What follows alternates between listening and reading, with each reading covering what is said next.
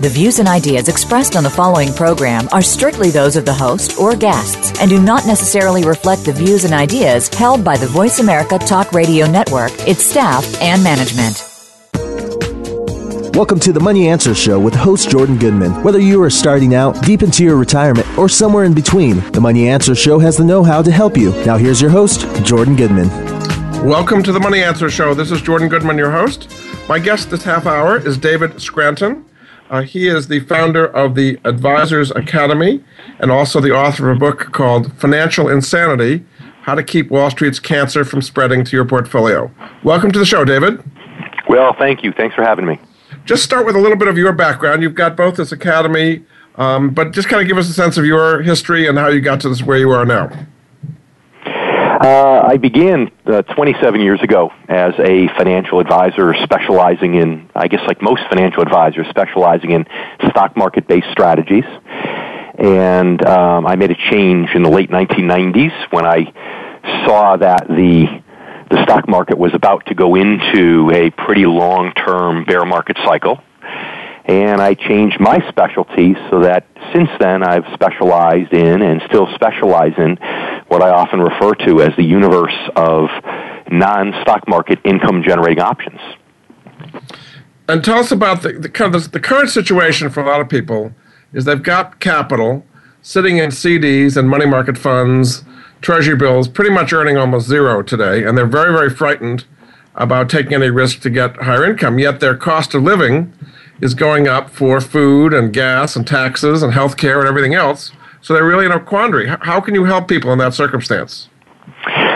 Well, this universe I was referring to of income-generating investments is, for some, an alternative when they get out of the stock market because they're tired of the roller coaster ride they've been through over the last 14 years.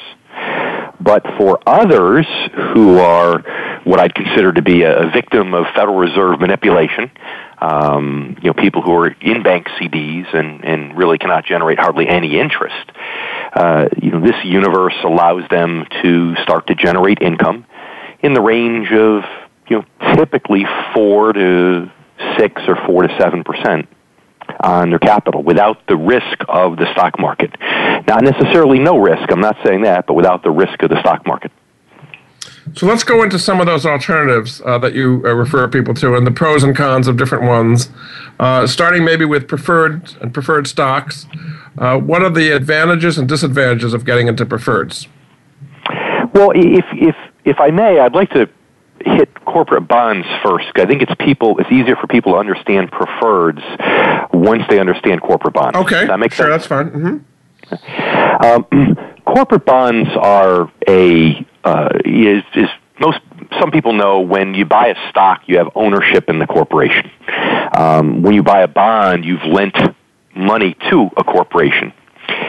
So, an analogy of how the risk and return works between stocks and bonds, being corporate bonds, would be as if you and I bought a home together. But for some reason, there was a rule which said that the home could only be in one person's name. Now, our initial plan was this home was going to be $200,000. You're putting up $100. I'm putting up $100. But now we can't have it in both names. So what do? Well, I might come to you and say, look, here's what I want you to do. I want you to put the house in your name. You put your $100,000 into it, and I'm going to lend you $100,000 against that home, and you can make payments back to me. Okay? So now it's in your name, and I'm just a creditor. Well, if things go well, and the house goes up to $300,000, who has benefited from the $100,000 of profit? Well, the owner, not the lender. That's right. You've benefited from that. I've gotten my measly 4 or 5% interest, whatever it is, and you've reaped all the rewards. Conversely, if the house drops from $200,000 down to $150,000, then now who took the $50,000 loss? Well, the same thing the owner would that, although the lender may be worried at that point that he's not got the collateral he thought he had. Right. I mean, I've made my same 4 or 5% interest, whether the house is going up or down. and you've lost half of your investment because your $100,000 down payment dropped to $50,000. Okay, but as a bondholder, I'm not worried about that yet because I have a $100,000 lien and the property's still worth $150,000. But what happens now if the property drops to $90,000 of value? And let's say that you don't care about me as a person, and now the house is worth $90,000. You owe $100,000. Assuming you don't care about your credit or don't care about me as a person, what are you likely to do then? You could foreclose. Give it back to me. That's right. So here, Dave, here's your house. Take it. Have fun with all that. Yeah. So I like that analogy because I think it's a good analogy for how stocks and bonds work together and how corporations raise capital. So when we're picking corporate bonds, the biggest thing is you want to make sure that the company doesn't become insolvent. It's not like a stock where I'm worried about consistent quarterly earnings growth or increasing market share or anything like that. When I choose a corporate bond for a client, I'm really just concerned about, can this company stay in business and pay its bills? Right? And what's interesting about corporate bonds is when you buy an individual corporate bond, you have two important guarantees. First, you have a guaranteed interest rate for the life of the bond. And when the bond matures, you're guaranteed to get your principal or face value back. Between now and maturity, the value of the bond might fluctuate based upon market conditions. So if somebody wanted to sell it early, they might get back more or less than they invested. But provided they plan to hold it to maturity, they know exactly what they're going to earn. Fixed interest rate and fixed repayment of principal at maturity. Okay? The only risk they have is in a case of a corporate default or bankruptcy, just like our house example. Do you recommend in general higher yielding, lower quality corporate bonds or stay with higher quality, lower yielding ones? It depends on the client, obviously, and their own risk tolerance level. However, I will tell you that there's often a sweet spot on just a level right below investment quality. Double B rated bonds, for example. Because financial institutions, if they drop below that magical triple B investment grade, and a financial institution invests in, let's say, a double B bond, for every dollar they put into that bond, generally speaking, they have to put about 3 times as much into a reserve as they would if they had a triple B bond. So most financial institutions won't go below that line because now they have to put up a lot of extra capital as a reserve to protect against default. Well, what that means for your average investor is that you might go from double A to single A, and maybe your average bond yield might go up 0.25%. You go from single A to triple B, it might go up 0.25%. If you go from triple B to double B, it might jump up 0.5%. So that seems to be a sweet spot right there for those reasons, but still, at the end of the day, the biggest factor is the individual client's situation and their own risk tolerance level. In buying bonds, do you recommend people buy individual bonds or ETFs or bond funds? And how much money do you need for it to be appropriate to buy individual bonds versus ETFs or funds? That's a great question. And yes, I'm absolutely a fan of individual bonds over the funds. I'm a big fan of ETFs when people are in the stock market, but for any kind of bond fund gives up those two guarantees I just mentioned that individual bonds have. You know, when you're in a bond fund, you don't have a guaranteed fixed interest rate, nor do you have a date at which it matures and you're guaranteed to get all your principal back. So what could turn out to be a paper loss with an individual bond, if the market values drop, actually can very well become a real or actual loss in a bond fund. So how much do you need to have? Well, you need to have at least $100,000 to diversify in the corporate bond market. That's a nice minimum guideline. I believe that certainly anybody with more than $250,000 in bonds really should never even consider bond funds. They should stick to individual bonds if they're over $250,000. But even at $100,000, you can diversify a portfolio pretty well with individual issues. Let's switch to preferred now. So we talked about corporate bonds. What would be the advantage of doing preferreds over corporate bonds? Extra yield. About an extra 2% or so. preferreds, for those who don't know, preferreds are technically considered a class of stock. But in reality, they're a hybrid between stocks and bonds in terms of how they function. And further into reality, they're more bond-like than they are stock-like in many ways. They pay a fixed dividend rate. In bonds, it's called interest. In preferreds, it's called dividend. The dividend, unlike a common stock, with a preferred, is actually stated right on the certificate, so it is fixed. They have a par value. Just like bonds have a face value, preferreds have a par value, oftentimes $25 a share. So they go up and they go down, but they tend, that $25 a share tends to be a sticky number. What industries do you like preferreds in? A lot of the financials issue them, but are there particular industries you like issuing preferreds? Well, it is a little sticky. It's diversified more. I will tell you, back before the financial crisis, preferreds they were more financials. About 70% of all preferreds were financials. That has diversified now, where you can get lots of telecommunications companies, for example, that are part of our infrastructure that issue preferreds. That, in most cases, you probably wouldn't worry. Utilities, for example, where you're really not going to worry so much about a default. Yeah, and how about ETFs and preferreds? There are some out there. Do you think that's a good way to diversify if you don't have enough money? With preferreds, yes, because my only argument against bond funds and bond ETFs is that they don't have that maturity date where they give you back your principal. In the case of preferreds, even individual preferreds don't really have a maturity date, which by the way is the one way in which preferreds are stock-like, is that there's no maturity date where they guarantee to pay you back your principal, which means at some point either the investor or the investor's heirs are going to have to sell those preferreds at market value. And that's why there's about a 2% additional yield on those compared to equivalent corporates, because of that extra risk. And do you like convertible preferreds as another way of doing it, with having more of an equity kicker? It depends. The convertible preferreds are really just a preferred with an embedded call option on a stock. And if the call option is out of the money, so that it's not selling above par or much above par, then it's okay. But where you have to be careful is where the option is actually in the money, and then as a result, if the common stock market drops, it actually could affect part of the price of the preferreds. That's what you want to avoid. But as long as it's out of the money, I have no problem with that. It's going to pay a little bit less dividend yield than an equivalent non-convertible preferred, but it's up to the investor's needs. Very good. We're going to take a break. This is Jordan Goodman of the Money Answer Show. My guest this half hour is David Scranton. He is the founder of the Advisors Academy based in Florida. He's also written a book called Financial Insanity: How to Keep Wall Street's Cancer from Spreading to Your Portfolio. We'll be back after this. We're always talking business.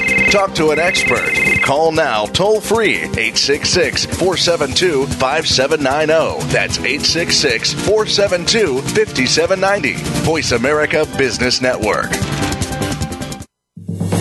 If you want to know about investing in emerging and frontier markets, or if you have experience in this field but still need to know more, tune in to Emerging and Frontier Markets Investing with Gavin Graham. Gavin explores news, current trends, and insights about both categories of investing. His guest experts, along with his own knowledge, will help you stay above the line when it comes to growth potential, whether in funds or equities. He will look at what to invest in and avoid. Tune in to Emerging and Frontier Markets Investing with Gavin Graham every Wednesday at 9 a.m. Eastern Time, 6 a.m. Pacific Time on the Voice America Business Channel. Houston Real Estate Radio with Shannon Register. Tuesdays at 10 Eastern, 1 Pacific on Voice America's Variety Channel. As we have transitioned into a healthier housing market, supply has not been able to keep up with demand. Appraisals have struggled to keep up with rising prices, and lenders have overcorrected their loose lending practices. We track all this and more so you don't have to. HoustonRealEstateRadio.com. Listen for exclusive clips from Oprah's upcoming Super Soul Sunday series on authentic living with Andrea Matthews every Wednesday at 1 p.m. Pacific Time, 4 p.m. Eastern on the Voice America 7th Wave channel. Then be sure to watch Oprah's Super Soul Sunday on OWN Network TV at 11 a.m., 10 Central every Sunday. We're always talking business. Talk to an expert. Call now, toll free, 866-472-5790. That's 866-472-5790. Voice America Business Network. You've been listening to the Money Answer Show with Jordan Goodman. If you have a question for Jordan or his guest, please call us now at 866-472-5790. That's 866-472-5790. Now back to Jordan. Welcome back to the Money Answer Show. This is Jordan Goodman, your host. My guest this half hour is David Scranton. He is the founder of the Advisors Academy and also the author of a book called Financial Insanity. His website is scrantonfinancialgroup.com. Welcome back to the show, David. Well, thank you. Just want to talk about Advisors Academy briefly here. Kind of tell us your story and how you started this and what kind of things Advisors Academy does for helping financial planners do a better job with their clients. Advisors Academy started because when we had the tech bubble burst shortly after beginning of the year in 2000, it took nearly 7 years for the market to drop by nearly half and then recover. You might remember from a few minutes ago I mentioned that at the beginning, when I changed my business model away from stocks into fixed income, that was back in the late 90s when I knew we were going to go into this cycle based upon my research. So as the market dropped from 2000 to 2003 and then recovered in 2006, I thought for sure that most advisors would have caught on and realized this is a predictable, repeatable cycle. And I realized that just wasn't happening. So I said, now that we're back close to a peak, there's going to be another major market drop around the corner. It took till the end of 2007 before that started. So I said, okay, how can I help get the word out to financial advisors and leverage the knowledge and research that I have so that they can help their clients better? And that was what we began in late 2006 with Advisors Academy. So what is it that advisors are not doing right that you're able to help them do better in the way they help their clients?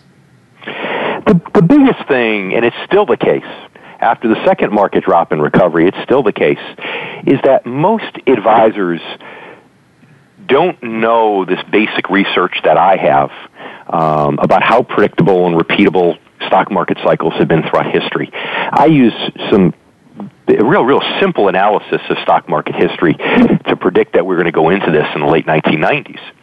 And unfortunately, most advisors get their research directly or indirectly from some Wall Street firm or Wall Street research firm who kind of sort of has an axe to grind to sell optimism, to make investors more optimistic about the markets and advisors more optimistic. And most advisors don't realize this. So it's amazing when I see the light bulbs go off when I'm training a group of new advisors.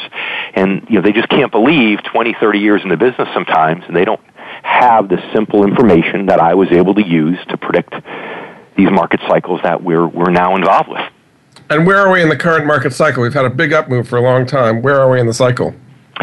Well, we're breaking some rules right now, in large part because of the federal intervention. Because what's happening is by lowering long-term interest rates, they're making bonds and bond-like instruments less attractive than they were. So it's pushing people up the risk curve. People are saying, well, gosh, I can't make money in the bank. Bond yields are down. So you know what? I'm just going to put my money in the market. So it's gotten us 25% over the previous peak from October of 2007.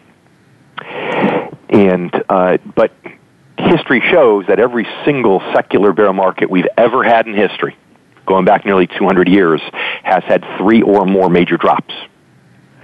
This time, we haven't had the third drop yet.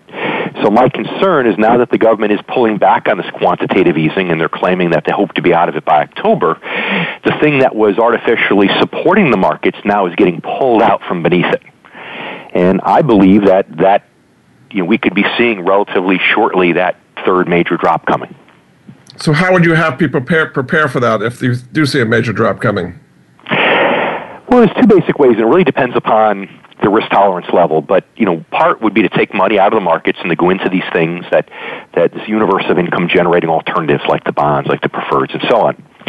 The other one, for some people who have the risk tolerance, is take some money off the table and sit some cash on the sidelines that's poised for market reentry. The rich get richer because they always have cash on the sidelines to take advantage of opportunities. Most average investors are fully invested at all times, which means they simply cannot do this. So for a lot of people, I have them putting some money in cash poised for market reentry and other monies in this universe of income-generating alternatives.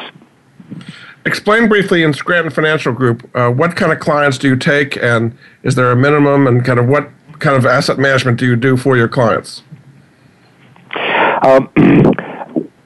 We are actually licensed as a firm to do both types of asset management, commission-based asset management as well as fee-based asset management. Our policy on the fee basis is we reduce our fees when we're in income-generating alternatives. A lot of advisors who do this type of thing are usually 1 to 1.5% fee, and I believe that's part of the reason why they tend to gear themselves towards stocks and stock funds, because to justify that kind of fee, they have to have people in things that require active management. We lower our fees well below 1% when we focus on these income-generating options. So we might make less money along the way, but we're doing what we feel at least is the right thing for the client. Very good. One of the other areas you talked about is REITs, real estate investment trusts. What are the pros and cons of REITs where we are today? REITs are the riskiest thing in this category. And some would say that REITs are really a type of common stock. So some would say I'm taking literary license by saying they're a class of non-stock market income-generating alternatives. And truthfully, I am. However, what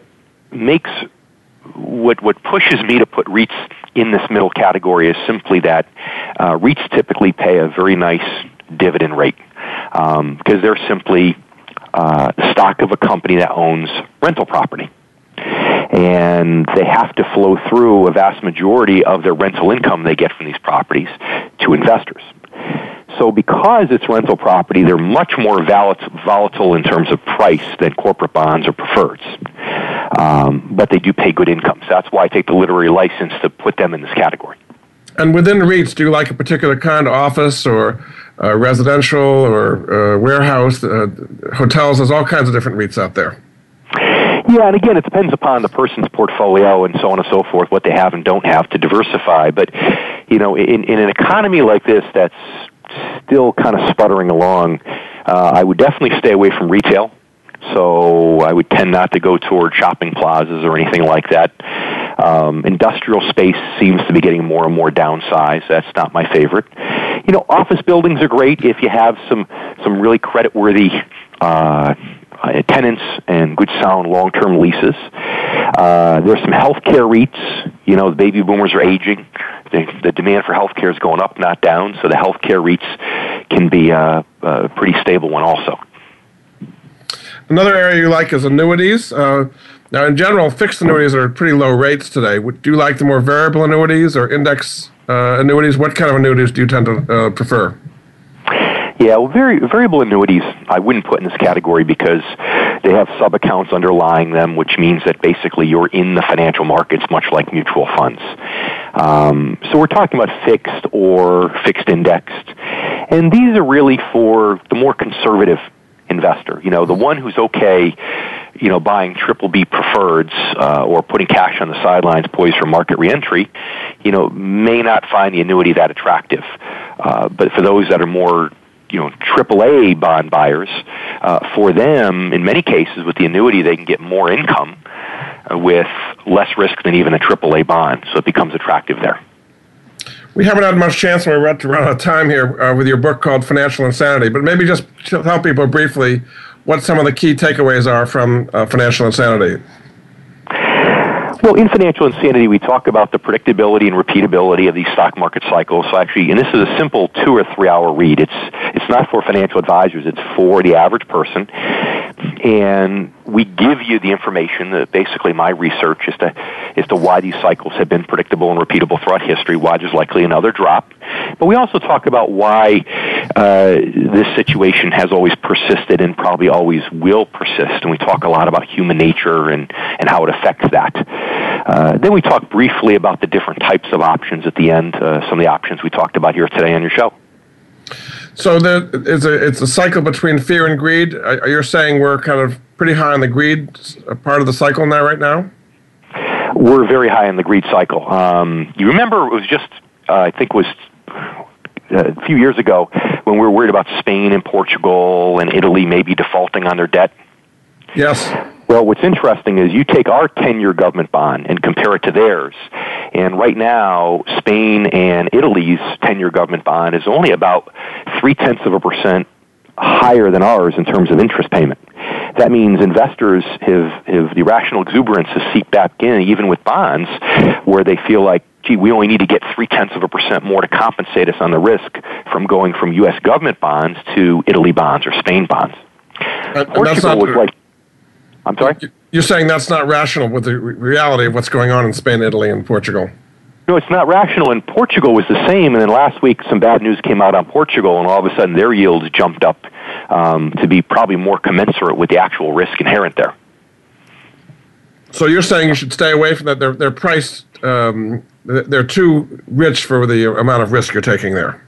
Correct. Absolutely. It's the irrational exuberance. We're kind of seeing it now in the stock market, and we're seeing it in the bond market. There's a lot of money that's been sitting on the sidelines for years, and it's trying to get back in. The reason the economy's sputtering, I believe, is because people are not using the extra money to buy goods and services to stimulate the economy. They're paying off debt, and they're putting it in the financial markets, and that's why you have stock prices and bond prices going up simultaneously, which is rare. Do you think that quantitative easing was a mistake?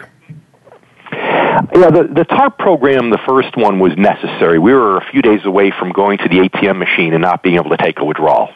So that was necessary, and the fact that they had to make a decision on how to structure that thing in a very short period of time, that was actually a crisis, they're to be commended for what they did.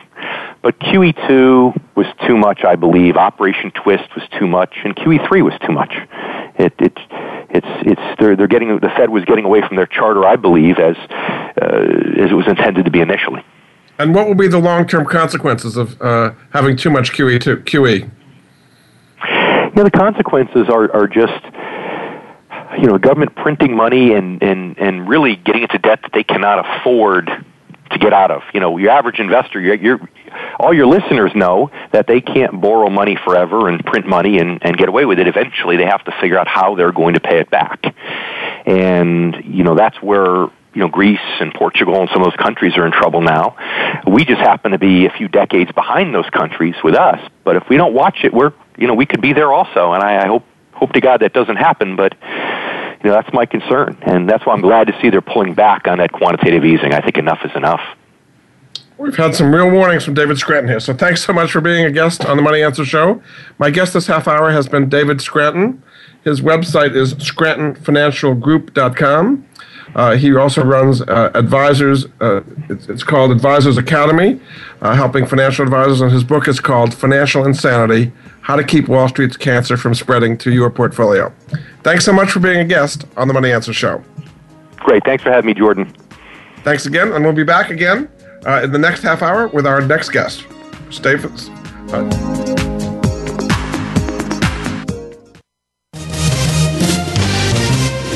Stocks, bonds, investment opportunities, financial news, and talk.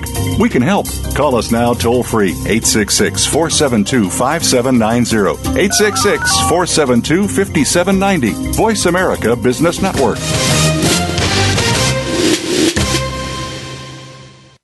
In sales, are you a lion or a vulture? Lions don't wait. They just go for it. Vultures hang around until the lions are finished and just pick up the scraps. How can you set yourself apart as a lion? Join the other aspiring sales lions and listen to Forget Patience, Let's Sell Something with host Ty Maynard. You'll learn the tips and strategies of top sales professionals. You'll gain more clients at a faster rate and at higher margins. If you're a sales professional, business owner, or executive, listen in every Thursday at 8 p.m. Eastern, 5 Pacific on the Voice America Business Channel. Have you had a chance to check out Voice America's online magazine and blog, Press Pass? If you love our hosts and shows, check out articles that give an even deeper perspective. Plus topics about health and fitness, movie reviews, philosophy, business tips and tactics, spirituality, positive thought, current events, and even more about your favorite host. It's just a click away at vapresspass.com. That's vapresspass.com. VA Press Pass by Voice America. All access, all the time. We're always talking business. Talk to an expert. Call now, toll free, 866-472-5790. That's 866-472-5790. Voice America Business Network. You've been listening to the Money Answer Show with Jordan Goodman. If you have a question for Jordan or his guest, please call us now at 866-472-5790. That's 866-472-5790. Now back to Jordan. Welcome back to the Money Answer Show. My guest this half hour is Michael Carr. He is the editor of two newsletters, Absolute Profits and Peak Profits. Welcome back to the Money Answer Show. Great, thank you. So let's just start with your background a little bit in picking stocks and kind of how you got into where you are and what kind of methodology you use to pick stocks in both Absolute Profits and Peak Profits. Mm-hmm. Okay. So go ahead with your background first before we get to this particular newsletters. Okay, my background is I'm a technical analyst in the market. So what I'm looking at is the past price action and using that information to forecast the future price moves. So rather than looking at technical analysis in the traditional approach, which is a lot of chart reading, I've used my background, which is more in data analysis, to prepare a more quantitative approach to the markets. And I spent a number of years in the Air Force working with programming for nuclear missiles and things like that. So I understand the programming stuff. And one day I noticed that the ideal stock is actually nothing different than the first half of the trajectory of a nuclear missile. You want it to just go straight up. And then before it starts falling towards its target, ideally you'd want to sell. So with that understanding in mind and understanding how to program the ups and downs, I turned my attention to the stock market and came up with a more quant-based approach. So is this something that you offer a service where people can do the quantitative analysis, or only do they get the results of the quantitative analysis in your recommendations? They just get the results. I have found, unfortunately, it's very difficult to help people understand the indicators that actually work in the markets. I know everybody likes to look at stock charts and, for example, put up an RSI, a relative strength index, or other indicators like that. And the truth is, they don't really work well. And when you understand where they came from, you might even understand why they don't work well. RSI was released in 1978, and the author wrote that he picked 14 days for the indicator because that's half the length of the cycle of the moon. Now, I'm not going to place real money on the line based on the cycles of the moon, yet people do that all the time with RSI and other indicators. Okay, I would agree with that. So you're saying, there's a tremendous amount of technical analysis out there, as you say, trend following. So you're saying most of those people are not getting it right and are wasting their money. Correct. There's a lot of studies that show how the markets really work. And in the long term, trend following does work pretty well. But in the long term, we're talking months to years. In the short term, there's other factors that help identify the best moves in the stocks. And RSI, if you tweak the formula a little bit, you actually can find a way to make it work as a very short-term indicator. Plugging in 2 days into the calculation instead of 14, you do get an indicator that works fairly well, and you'll hold stocks for maybe 4 to 6 weeks. So let's take I'm sorry, go ahead. Let's take the two newsletters separately. Let's start with Absolute Profits. What is the intended holding period for the recommendations there typically? For those, it's up to about 3 months. So we're looking to buy and hold only for about 3 months or so because we're using strong seasonal influences in that newsletter. And a seasonal influence might be easier to understand by looking at the commodities market or either grain or like gasoline, for example. I'm sure most of your listeners know the price of gasoline tends to go up in the summer, especially from Memorial Day to about July 4th for some reason. And that reason is people are going on vacation and driving a lot. Demand is going up. Well, not only drivers notice this, but traders noticed this years ago. So traders can bid the price up on gasoline in April or March, knowing that demand is going to catch up to the price in the summer. These seasonal tendencies exist for very valid reasons. And I have a program that helps uncover the seasonal tendencies. Then I'm able to verify it with the fundamentals. And then I verify it as buying only when the stock is extremely oversold. So are these stocks only kind of commodity-related things that would be seasonal in impact? Because there are some companies that are not that cyclical, or is this applying to all kinds of different stocks? Yeah, and actually what we find is seasonals apply to all stocks, almost all stocks.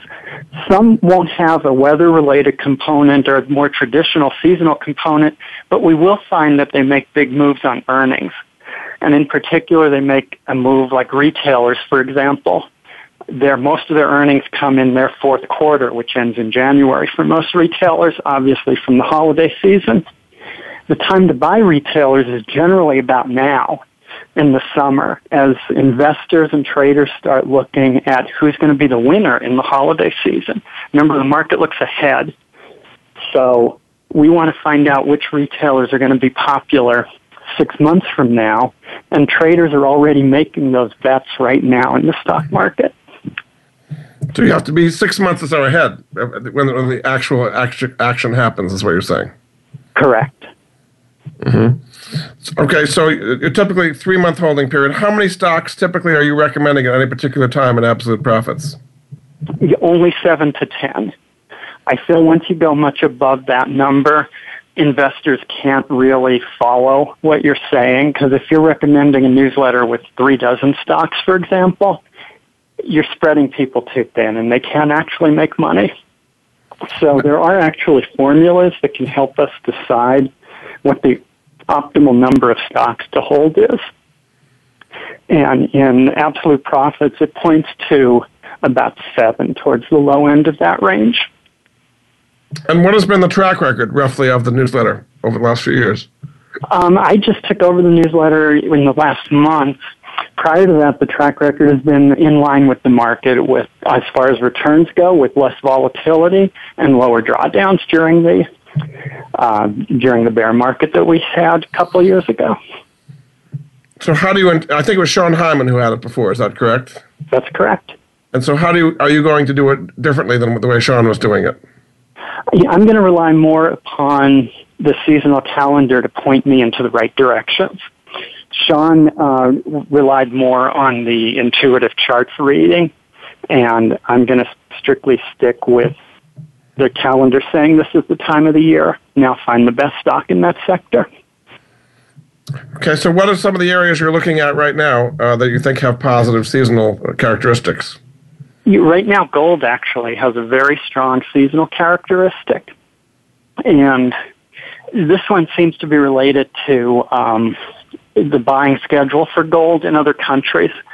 India and China are large consumers of gold, and they do a lot of buying year-end and into the spring for various holidays. So in order to have the gold in the jewelry shops and in the marketplace in time, there's heavy demand for gold right now. And gold has a very strong seasonal pattern heading into the fall. So why is it that the seasonal element would outweigh other elements such as interest rates or Fed Reserve monetary policy or other things that you would normally think would affect gold? Yeah, because those things all play out on the periphery. The actual in anything is supply and demand. And when demand for gold increases, as it does towards the second half of the year relative to the first half of the year, the price of gold should go up. And even though the Federal Reserve may do this or that, the demand for gold, for jewelry, and for investment purposes in India and China in particular outweighs the demand for other areas of gold. So do you play it through the exchange-traded fund for gold, GLD, or individual stocks? How would you play the upcycle and seasonal upcycle in gold that you're seeing right now? Yeah, I prefer these individual stocks as opposed to an ETF because you have more volatility in an individual stock, and that gives you greater gains. Obviously, more volatility carries more risk, but on the flip side, it carries more potential rewards. And Franco-Nevada, symbol FNV, is one of the more leveraged, more volatile. It's not really a mining company, it's a royalty company, which means the miners pull gold out of the ground, sell it, and give Franco-Nevada part of the sales price in exchange for financing deals they struck years ago.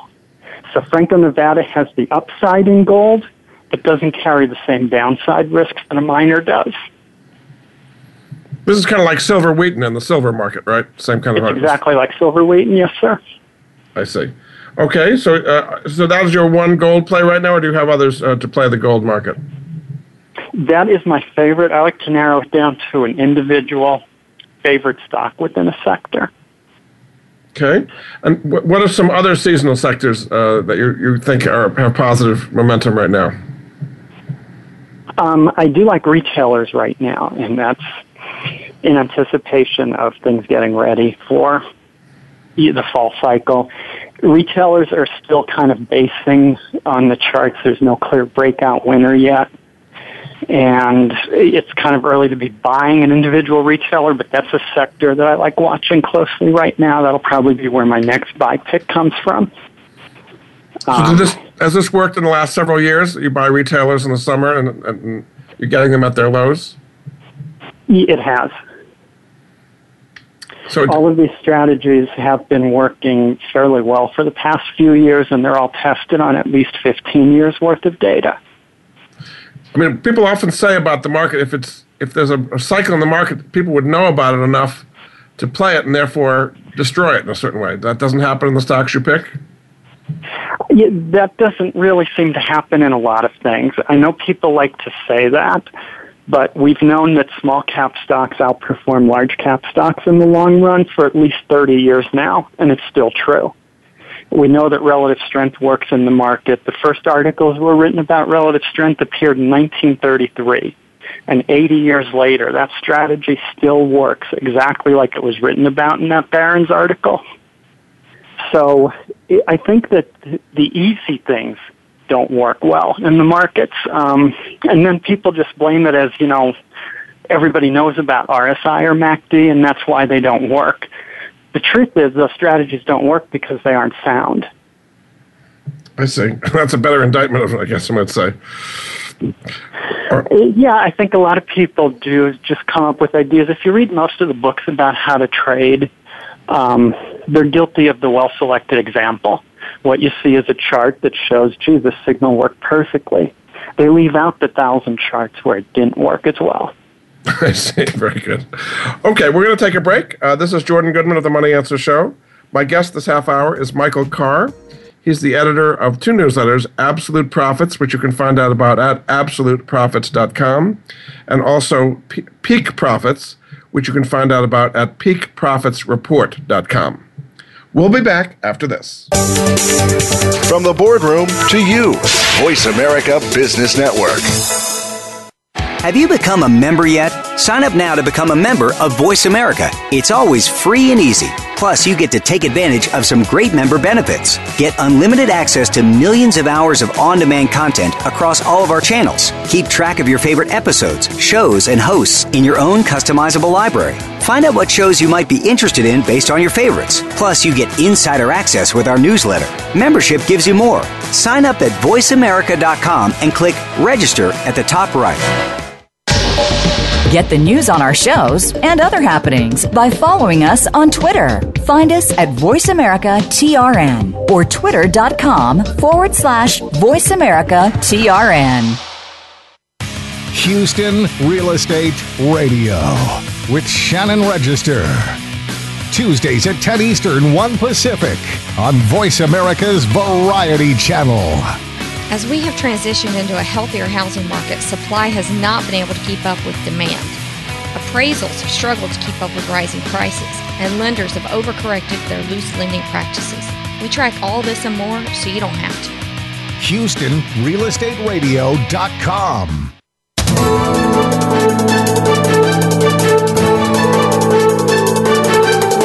Whether the market's up or down, or if you're looking to improve your portfolio, our experts are ready to talk to you. Call now. Toll free, 866-472-5790. That's 866-472-5790. Voice America Business Network.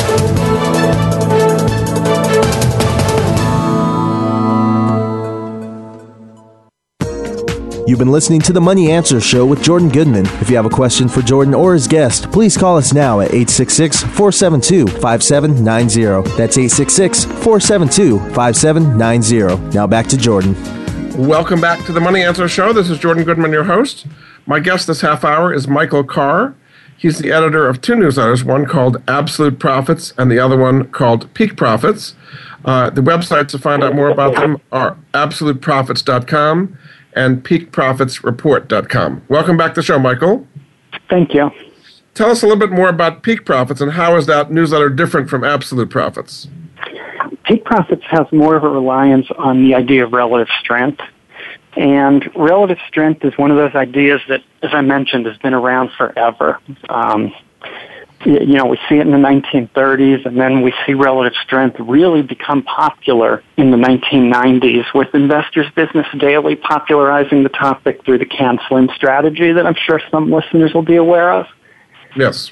The difficulty with following that is the data availability of relative strength. It's not an indicator that's available on websites. So I think a lot of people can't really follow it and don't quite understand the value of it, which is unfortunate. The academic community, which relies largely on the efficient market hypothesis, has carved out a special place for relative strength. They call it the momentum anomaly. So whereas you and I, if we have a hypothesis and it doesn't work, we have to discard it and move on. But if we had a PhD, we could say it works except for these special anomalies. And momentum is one of the anomalies to the efficient market hypothesis. Stocks which have been strong continue to be strong. And this idea absolutely makes sense when you think about it. So the stocks you are recommending in Peak Profits have a lot of momentum? Is that the idea?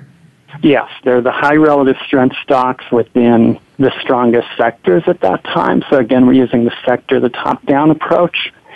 And I mean, if we just look beyond the markets to, for example, the sports world, there's, again, PhDs who have studied this kind of stuff, and what they've discovered is if the team is ahead at halftime in the NFL or an NBA game, they're more likely to win. The team ahead at halftime wins more than 80% of the time. And these studies have been extended to college hockey and a variety of other sports, and they consistently find the team ahead at halftime is the winner. You and I could have done this study from our couches on a weekend and not needed the government money, but that's another story. What we find in the stock market is the same thing. If we think of stock market's like running a marathon, we want to place our bet at the halfway point, and that's what relative strength lets us do. We pick the winner who's ahead at the 13-mile mark. So you're looking at by sector first, and then within the sector, those that have the strongest relative strength within that sector. Correct. So you're catching, in effect, you're catching the market beta from the sector that's ahead, and then you're adding alpha by finding the right stock at the right time. So this seems to go against the classic Wall Street idea of buying low and selling high. You're selling high and want to sell higher, basically.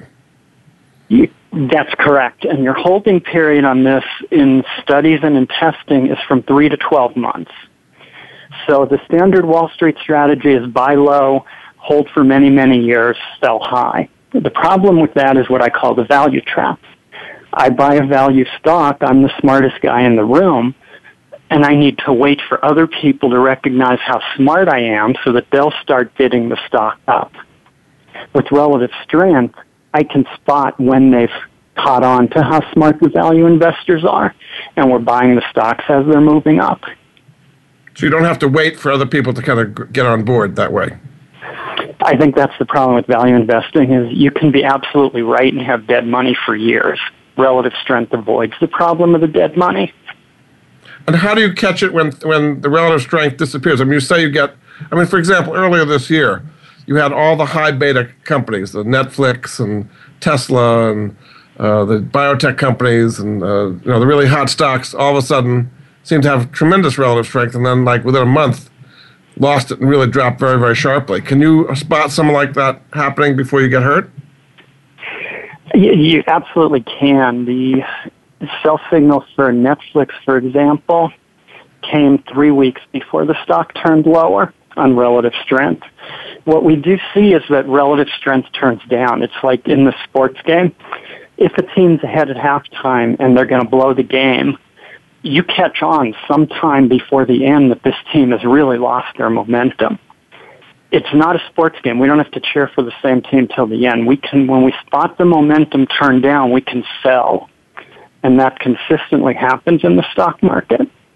And you spot that by the relative strength line turning negative, or what is it that you use to spot it falling down? Correct. Relative strength will generally be calculated with a percentile. So what I use to catch it turning down is a drop below 70. When the stock is no longer outperforming 70% of the market, it's time to sell it. So you have that as an automatic sell signal? I do. So you don't override your own feelings sometimes, you just kind of do it automatically? I don't. I realized years ago the computer's very smart and I'm very emotional and it doesn't work in the market. So I keep a paper account sometimes for when I want to override the computer signals, and in that paper account I've lost millions of dollars trying to prove how smart I am. So the computer, the lack of emotion is a good thing in a case like this. Yeah, on days, honestly, when it's, I'm right, or I think the computer's wrong, I'll just take the dog for a walk and ignore the closing prices until they come in later. So what are some of the sectors right now that have best relative strength, and what are some of the stocks within that you like?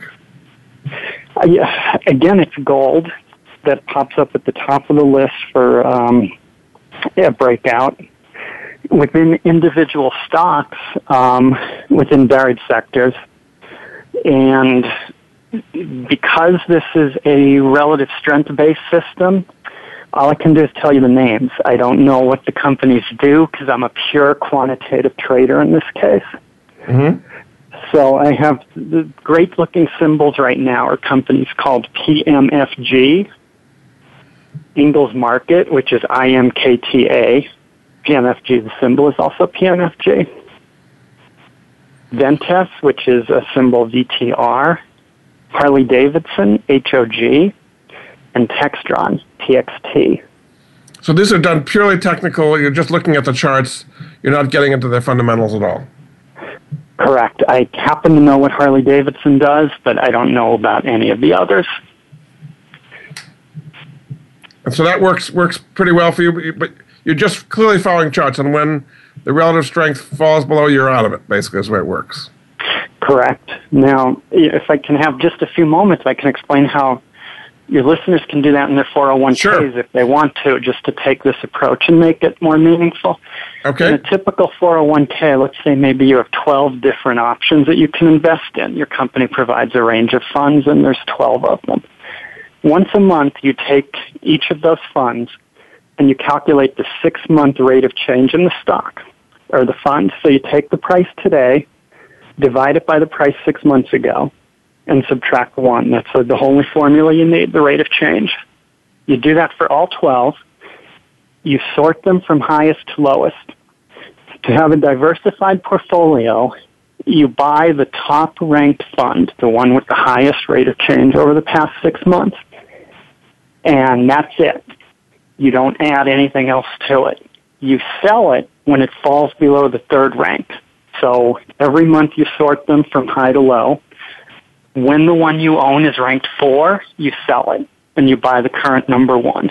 That's all you do. I've tested that on a variety of different options, and that strategy consistently outperforms the stock market. It's pretty simple, actually, as well. It is. It's actually as simple as you can come with a mechanical system. And it's kind of, I'd say it's mathematically predestined to beat the market because you're in the market leader at the time it's leading. Until it's not leading anymore, and then you go to what is leading, basically. Exactly. And you're selling when that happens. You're not guessing when tech stocks are falling out of favor.